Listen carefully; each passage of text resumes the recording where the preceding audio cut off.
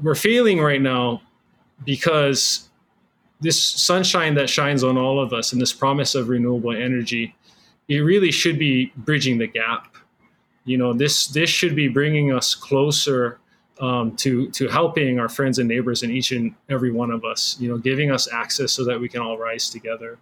And the fact of the matter is that renewable energy is creating a larger equity gap.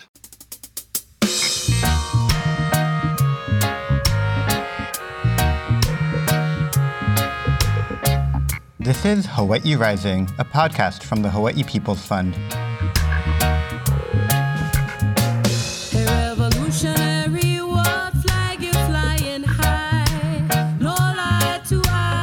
I'm Kenji Cataldo.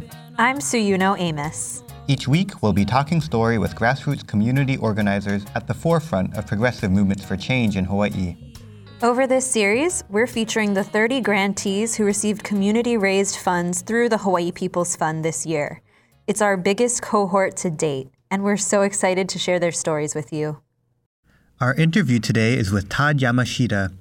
Todd is the president of the Ho'ahu Energy Cooperative Molokai. Ho'ahu Energy Cooperative is a grassroots initiative for renewable energy production that is deeply rooted in the tight-knit community of Molokai, which has a population of just under 7,500. Molokai is known for being an island that has maintained truly Aina-based lifeways with the fewest conveniences and comforts of modern Western life, which can be both a blessing and a struggle for its residents. Todd gives us a clear perspective of how the high cost of electricity in Molokai affects residents and how energy sovereignty plays a vital role in the future of the island. Here we are. We're with Todd Yamashita of Ho'ahu Energy Cooperative Molokai today. Todd, could you introduce yourself and tell us how Ho'ahu Energy came to be? Sure. So my name is Todd Yamashita, like you said, and I'm a fourth generation Molokai resident, and I have two boys, 8 and 10 years old. And I've done a lot of things here. I own the Molokai Dispatch, the publisher of the newspaper here. I've also been a worldwide voyager. I was lucky enough to voyage on a worldwide voyage for one of the legs. And and this is kind of one of the more recent things that I've joined in the community to do. And it is Ho'ahu Electric Cooperative Molokai. And the word Ho'ahu, and not to be confused with the island Oahu, Ho'ahu means to capture or to collect. Like imagine like a basket or even like maybe like a solar panel collecting sun. And we thought it was only natural to call our organization Ho'ahu. It was actually gifted from a classmate of mine, Kilia Purdy. But we thought it was just a natural fit because it's really in line with our values and what we're trying to do with the organization. I can just tell the story from the beginning. Why we're here, right? I think to ask the question why we're here is really important. And first of all, I'd like to say that every major person that's involved in this is a Molokai community member or has been a Molokai community member. And it's something that we've done completely volunteer up to this time. And we're talking hundreds and hundreds of hours, years of work to get us here. And so to answer the question, why are we spending this time? Why would we bother with this project and other projects to bring renewable energy to our island? It's really a reaction. I really want to say energy justice is completely at the heart of what we do and where we come from. Just to put it into perspective, Molokai probably has the highest percentage of low to moderate income, per capita. And, many of us, myself included, we live on, fixed income. And I live month to month. I have a part-time job and, my electric bill is between $150 and $200 a month. To put that in perspective, if I was paying mainland rates, my bill would probably be $25 to $30. And so if you just stop to imagine a whole entire community that's a lot like me, less privileged than me, actually, what can we each do with an extra $150 for our families? How much more food can we put on the table? And so the reason why we're here is a reaction to energy oppression. We have multi-generational families, living under one roof. I've heard of electric bills being $500 to $600, $700, and it's hard to describe what it's like to live month to month. To be able to build on that, to send your kids to college, to, if you're lucky enough to own a home, to improve your home. All those things are kind of just always out of reach if you're in that position. So, the other reason why we're here is because we live on Molokai, and Molokai is just an amazing place. It's not just because it's beautiful and because there's open spaces. It's beautiful because we have a community here that's intact. It's a population of 7,000 people, and we all pretty much know each other. We at least know each other's families, and so we do all our communication at the grocery store, and word of mouth, grassroots. It's really how our community runs. And so we also have this culture here, this indigenous culture, which is our Hawaiian culture. And, I think around 60% of the population here identifies as Native Hawaiian or part Native Hawaiian. And so that's really impressive, but so we're at this juxtaposition again of, let's go back to answering the question of why. We live in this beautiful place, and it's not. I've heard people say, "Wow, you're so lucky. You're from Molokai. That it's still like the way it is." And right away I'm like, "Oh, luck has nothing to do with it." This is the work of our kupuna, our ancestors, our forefathers. People work really, really, really, really hard to keep Molokai exactly the way it is. So it's not by luck or by chance. And so the other reason why we're here is to honor this space that we have here, to honor this community, to honor this culture that's vastly intact.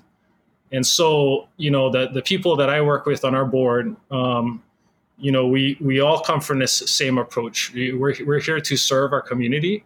It's not like this unseen population. It's our friends and neighbors, and it's ourselves. It's our family. We're doing this to survive, basically. And so, And so to talk a little bit more about, our kupuna and the people who came before us, Molokai is known for its activist spirit. And back in the early 70s, we had this grassroots Aloha Aina movement. And, one of the things that they're known for was, really pushing the issue of access rights, Native Hawaiian gathering rights, access rights to the beach. And so, when you drive around Hawaii and you see these public access kind of right-of-ways to the beach, Molokai has a lot to do with that. And these radical guys, they said, "Oh yeah, we did good in this space, and what can we do next?" And so they went and occupied Koho'olawe. And as many of you know, that and probably the birth of Hokulea were the two major things to create this renaissance and this revival of Hawaiian culture. And so I'm proud. I can say I'm very proud to be from this island and from a place that fosters that spirit where culture is still alive and lived and practiced every day. Yeah, and so we're here to also honor that legacy, and to speak of that, oftentimes Molokai, you hear about Molokai because there's some kind of controversy. We've had our pineapples, plantations pull out, and We've had our big hotels shut down. We've had our ranches closed.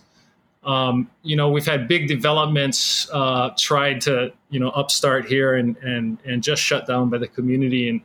And so, for the many decades, before me and up till this point, there's been a lot of resistance and pushback. Like I said, really hard work to keep Molokai's unique character intact.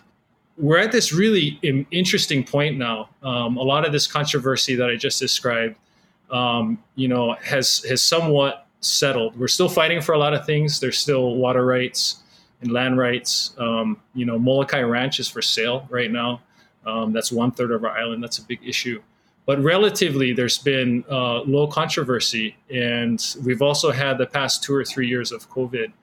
And this is the really, interesting and exciting part, as far as, from what I can see, is that we're at this turning point. We've have this great open space that we've held for ourselves. And so now the question is, instead of just resisting and having this negative space here, or this open space here, this vacuum of resources, which people from the outside see as something that's available to potentially extract, can we fill that space with our own vision? Instead of waiting for the next development, instead of waiting for the next major project that's built by somebody else, that benefits somebody else, profits someone else, can we take this moment in time and, all of the resources and support that we have, and can we build something that's in our own vision? And I think that's another main reason why we're here today. It's so interesting to hear what's led to this point and how there's this moment of opportunity right now. Could you lay out for us how energy is currently generated on Molokai, and what would be different about producing electricity through an energy cooperative? Sure. Those are really good questions. So how does a Molokai grid work right now? From the very beginning, we've been burning diesel. And to this day, we're still burning diesel. The utility here is Maui Electric, and the parent company is Hawaii Electric.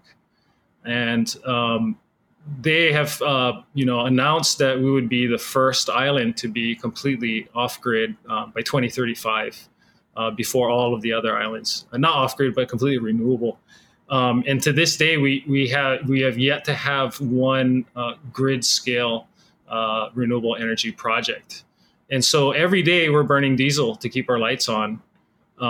It's just as bad as all the other old systems. But when you're on a small island and you can see the smokestacks all day, every day, it's not good. So our grid is relatively small. I think somebody once said that Hilton Hawaiian Village, when it's at its full capacity, takes as much electricity as all of Molokai. So I think currently right now we use about 10 megawatts max. And looking forward, we're probably going to be using 12 to 14 megawatts. And that's looking at the adoption of electric vehicles and electrifying our transportation. As you know, our static electricity, the electricity we use in our homes, it does account for a lot of the electricity, but transportation, I think, is something like 40% or something like that. So we do see the needs going up. And so, to go back to the story of how we got here, why we're here, we've been working for years as a community on this. And I think the discussion started when Oahu at one point had announced that they wanted to build 50 giant windmills in Molokai and pipe the electricity over via undersea cable to Oahu. And of course, they got a lot of us, engaged, I would say. And I think the conversation wasn't so much of, not in my backyard. We're always here to help our neighbors. But it was more of need and capacity I think if you're lucky enough to have solar on your own rooftop, it only takes about a quarter to a third of your rooftop space. So to have a whole another island outgrow its footprint, it made us come to the table. And so that conversation has continued to this day. There's a friend of mine, Allie Andrews from Shake Energy, about 3 years ago. She started engaging with our community, and she was still going to school at the time, and was just really curious about this ongoing conversation about energy that we've been having, and jumped into the conversation. She started her own energy company, and so we both kind of grew grassroots along the way. And going back to our island not having any grid scale renewable energy yet, there's been a couple failed projects here, and for various reasons. But what happened is the Public Utilities Commission in Hawaii said, well, let's quit monkeying around. Let's get something built here, and let's make sure. I think now, let's make sure that it has equity. And so there are these community solar programs on the continent in the United States that basically shares solar with community members who can't typically get their own systems. And so when they announced that they were going to be building a project here on Molokai, our group jumped up and said, wow, this would be perfect. And instead of letting another developer come in here and just offer us some community benefits so that they could, fill in the dots, can we build this ourselves? Can we attract the partners that we need, the professionals that we need to pull a project like this together? Can we build it for ourselves? And can we redistribute those profits and those funds back to our customers? And so we looked at a few different ownership models. Many people are familiar with the Kauai utility, KIUC. They're cooperative. They're different. They own the whole grid there, and everything else. And so our cooperative is a little different. We're set up as a consumer cooperative, and the goal for us is basically to sell energy through this project to the utility, and with those profits, use those profits to benefit our subscribers. And so this program is wide open to everybody on Molokai, except for if you already have rooftop solar. And so it's a really great program. And I just want to put it in perspective. Think about when you drive around Oahu or wherever it is in Hawaii or wherever in the world you live, and look at the renewable energy projects that you see, whether they're solar panels on someone's roof, whether it's a giant solar panel out in Waianae, or giant windmills out in Kahuku. Really think about every single one of those projects and who they benefit. They benefit homeowners. They benefit small businesses. These communities that shoulder these giant projects, they might be benefited indirectly, but there is no direct benefit to their communities. So if you look at these projects around where you live, these renewable energy projects right now, almost every single one of them benefit people who already have equity. So people who have privilege, people who own their own homes, people who have their own businesses. And what's really kind of at the root of this is you think about the sunshine. It shines on all of us. And think about our need for electricity. It's a basic human need today. And so, you put those two things together, and you really start to realize the need to democratize energy. And I think we're really failing right now. I'm sorry to shed a little bit of bad news, but I think we're really failing right now when you look around, and every single one of these projects is for somebody that already has something. Here on my island, 30% of the people who live here are renters. And we also have a whole huge population of Hawaiian homesteaders. We have 5 major Hawaiian homesteads on Molokai, and we hosted the very first homestead in all of Hawaii. And some of the people on these homesteads aren't even connected to the grid. They don't even have the infrastructure that they need.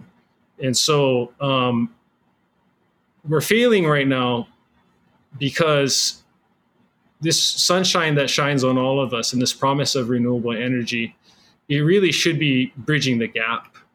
This should be bringing us closer to helping our friends and neighbors and each and every one of us, giving us access so that we can all rise together. And the fact of the matter is that renewable energy is creating a larger equity gap. And again, you can see that just by looking around at the projects you can see. And so community solar, in this case in Hawaii, it's called community-based renewable energy, or CBRE. I just like to call it community energy. It's really the easiest way to think about it. It's like it's virtual solar, right?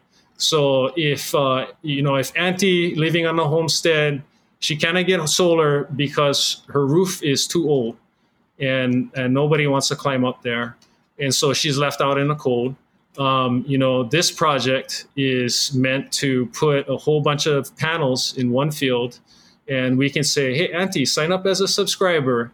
And, the 6 panels that you would like to have on your roof, we'll put it in a field next to other solar panels for your other neighbors. And we're going to credit you directly to your bill. And so our subscribers will be able to see a savings directly on their bill. And so that is really the key behind community solar is this idea that renewable energy can be accessible to especially the people who need it most. What are some of the positive impacts you've seen or some of the accomplishments that you've achieved in your time doing this work? It has been such hard work, like I said, years in the making for us to get this cooperative together. And, honestly, for us to do this in our own silo, it would be a real waste of time and energy if it wasn't something that we could share. We're also involved in energy justice forums throughout Hawaii and have done a good job of kind of getting out there and, making energy a little bit more exciting, making it about, not just the engineering and everything behind it, but about the people. And so, through a lot of these talks and forums that we have, our story is interesting because number one, because we're from Molokai and we're the underdog, and number two, because we're doing pretty cutting edge stuff. And so, through this exposure that we've had, we've been able to engage other communities. And so community-based renewable energy is not just available here on Molokai. These projects are actually rolling out throughout Hawaii right now. And so through some of these forums and grassroots talk story efforts that we've had around energy, we've engaged some of these other communities. And I'm really proud to say that both Oahu and the Big Island have requested from the Public Utilities Commission to put their projects on hold so that they can better understand our process, so that they can better understand the request for a proposal process and maybe get in there just like we have. So we're huge on helping our friends and neighbors and trying to make community solar something that is not just, one project here and there, but hopefully, at the core of our renewable energy future here in Hawaii. And so some of the other great things that we've done is we've made a lot out of nothing, which we're really good at here on Molokai. We've taken this volunteer-only board and we've attracted some resources and some help from different places. I'm proud to say that we now have a full-time project coordinator. And she's actually having her third baby today as we speak. So congratulations to Liliana Napoleon from Molokai. She's a Molokai girl, born and raised, and just so proud of her. She just came on with us. And right away, she went and hired us a kupu intern who's half-time for a full year. And this is another Native Hawaiian, a young woman from our community. And so just so proud that already from the work that we're doing, we're creating jobs and keeping our young people here at home. That's about to multiply. Liliana is helping us design a workforce development program. And so we're taking some of the funds that we got from Maui County, and we're not using it for this project. We're not using it to apply for this project. If we're going to take public funds, we want to use it to the maximum benefit of our community. So what we're doing with these funds is creating a workforce development program so that regardless of who builds this project and future projects here on Molokai, it will be our workforce here on Molokai that will be up front and center. And so this summer, with Liliana's help, we'll be doing hands-on training, actually a hybrid program, online and hands-on training right here on Molokai. And we're hoping to have at least a dozen people here certified as solar installers. And going back towards the scale of things. So I want to talk about the size of this project. The size of the bid that we're responding to is 2.75 megawatts. And so earlier I said that we're at about 10 or so megawatts usage for the island. So this solar project would account for roughly about 20% of Molokai's electricity needs at this point. And so, it's in a lot of ways, it's our foot in the door. But as you can see through this workforce development program, we are getting our population ready for the renewable energy future that's just right at our doorstep. And just wait, there's more. We're not just going to teach our people how to build solar for the sake of building solar and doing these big projects. We are actually going to be building small off-grid renewable energy projects. And basically you can think of it as a few solar panels, a storage source, and an inverter and controller, basically something that would replace a 2,000 or 3,000 watt generator. And so we're going to be building a handful of these systems. And I mentioned earlier that there are a number of people who haven't just been living for years disconnected from the grid, but some of them living for generations off the grid, some of them not by choice. These guys live out of coolers. They got to buy ice every day to keep their food cold, or they just have to live with canned food or something that doesn't need to be refrigerated.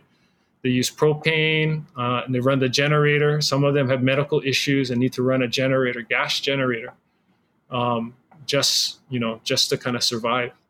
And so really meaningful, this is, if we're not helping our most vulnerable, then what are we doing? Yeah. So to our workforce development, we're going to be building a handful of these off-grid little small, cool little projects. And that should be enough electricity to provide refrigerator, 24/7 lights, computer, maybe run a washing machine now and then, the bare necessities. And we also want to be reporting on the health of the system so that we know it's running, we know that it's safe.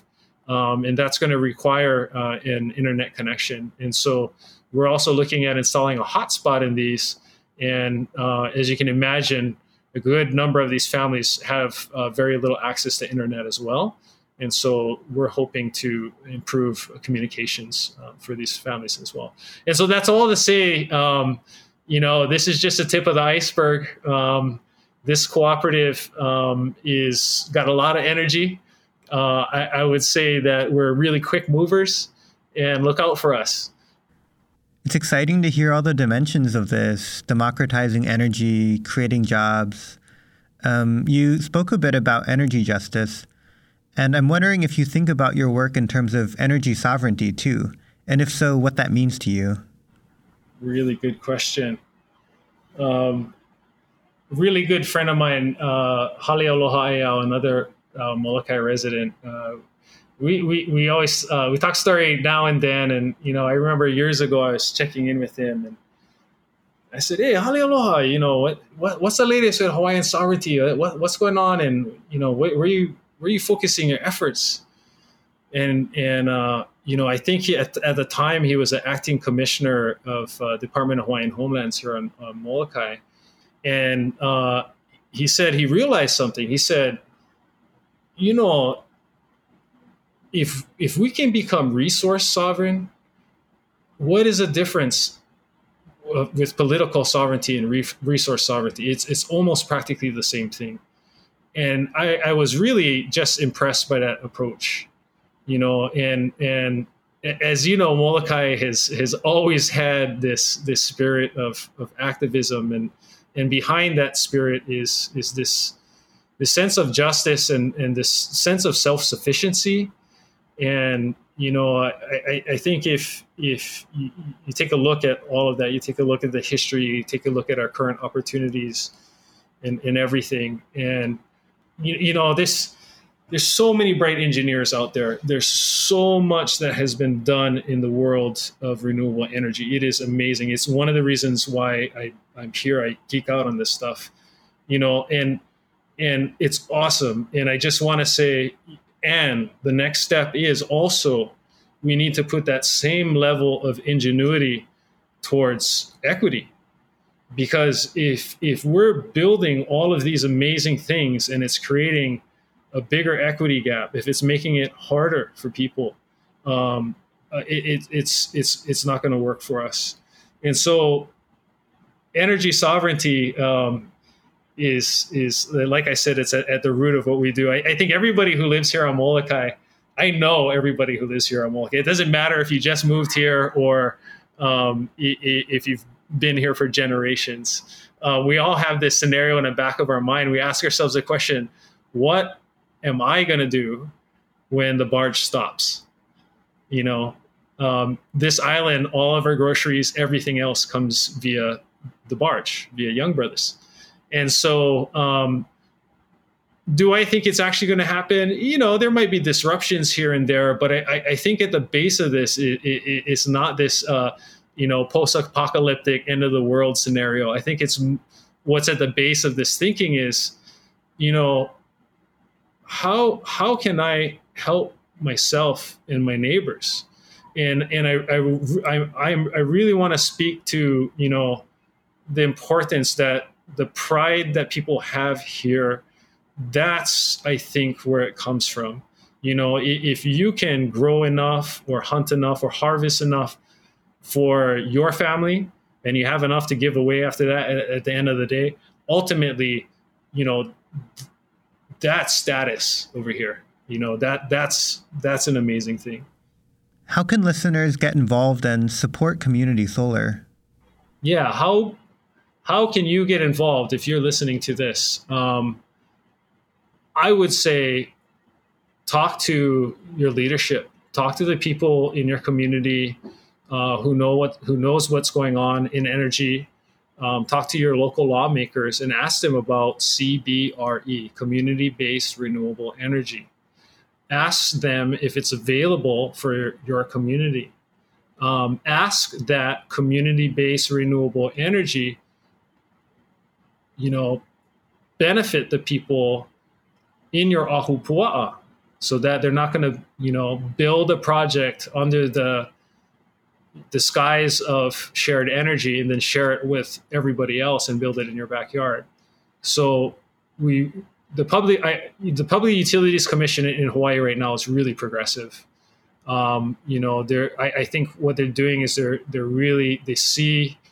seen what's happened in Kahuku. They've seen failed projects, and they know that the clock is ticking. I think the PUC is progressive right now because they have to be.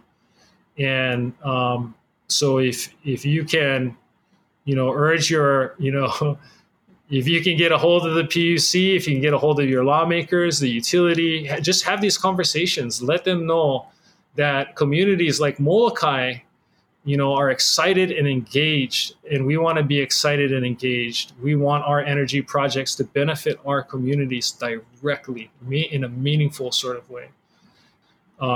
I think we got to start in our communities. We have to take a look in our communities and who is not benefiting from renewable energy, who is not even connected to the grid right now. That's where I've chosen for us to start with our workforce development. And, there's no reason why, anyone else from their communities can't do the same thing. Thank you so much, Todd. The work you're doing is extremely critical, and the way you talk about self-reliance, but also community reliance and community sharing is really inspiring and something I'm going to be taking with me from this conversation today. Is there anything else you'd like to share with us? Yeah, I can't say enough about the community that's kind of put this together. And so I do want to mention our Vice President, Lori Buchanan. She works to help keep invasive species off the island. She's worked for many years doing that. She's also involved in a lot of community leadership efforts here. And if anything, she's taught me to maka'ala. And maka'ala in Hawaiian means to be watchful or have a guardian-like spirit. And I appreciate that from her. We also have Chris O'Brien, who is our treasurer. And he is a gifted grant writer and also works for Sustainable Molokai. And I want to give a big shout out to Sustainable Molokai because they're a great nonprofit organization here that I think they've gone from something like 13 employees prior to the pandemic to 30 employees now. And so Chris, we borrowed Chris over from Sustainable Molokai. And he's really helped funnel the resources and helped us to figure out our financials. We also have Sequoia, and Sequoia was a Molokai resident for many years. She now lives on Kauai, and she's one of our energy gurus, and also helps us keep things in line with the organization. We also have McKenna Fernandez, who's another board member that we appreciate a lot. He's active in the community, and his partner happens to be Keani Rollins, who's our county council member.